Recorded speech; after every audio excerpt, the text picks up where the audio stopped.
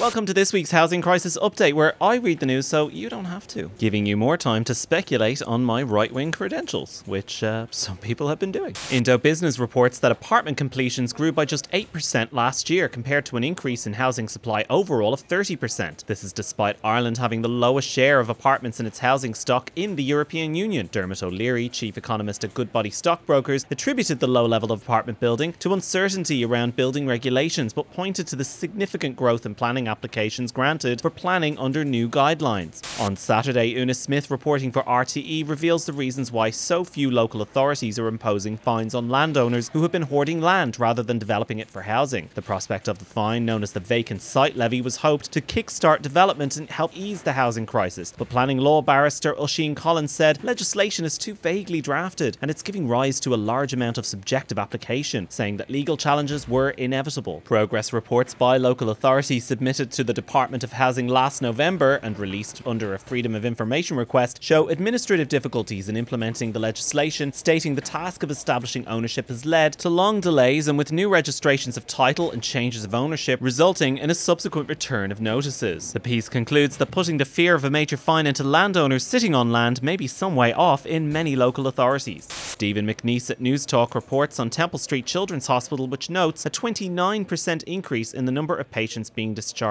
into homelessness. 842 children who attended Temple Street's emergency department last year were living in emergency accommodation or had no fixed address, with a quarter of them less than 1 year old. This represents an increase of 191 children compared with figures from 2017. 23% of children presented with trauma such as hand and arm injuries, head lacerations, burns and self-harm. Anne-Marie Jones, head medical social worker at Temple Street, called the situation shameful, pointing to the cramped conditions many came from and were discharged back into. The most recent official homeless figures last November showed 3,811 children living in emergency accommodation. An inquest at Dublin's Coroner's Court into a fire at a halting site in Carrickmines in 2015 has provoked a call for amendments that ensure temporary emergency halting sites meet fire safety and planning regulations. The inquest into the fire, which killed 10 people including a 5-month-old baby, revealed that porta cabins on the site did not meet building regulations and that their close proximity virtually assured that the fire would spread. Pavey Point said that there are currently temporary emergency sites in existence that have been there for 30 years, and each year money for traveller accommodation is returned to central government by local authorities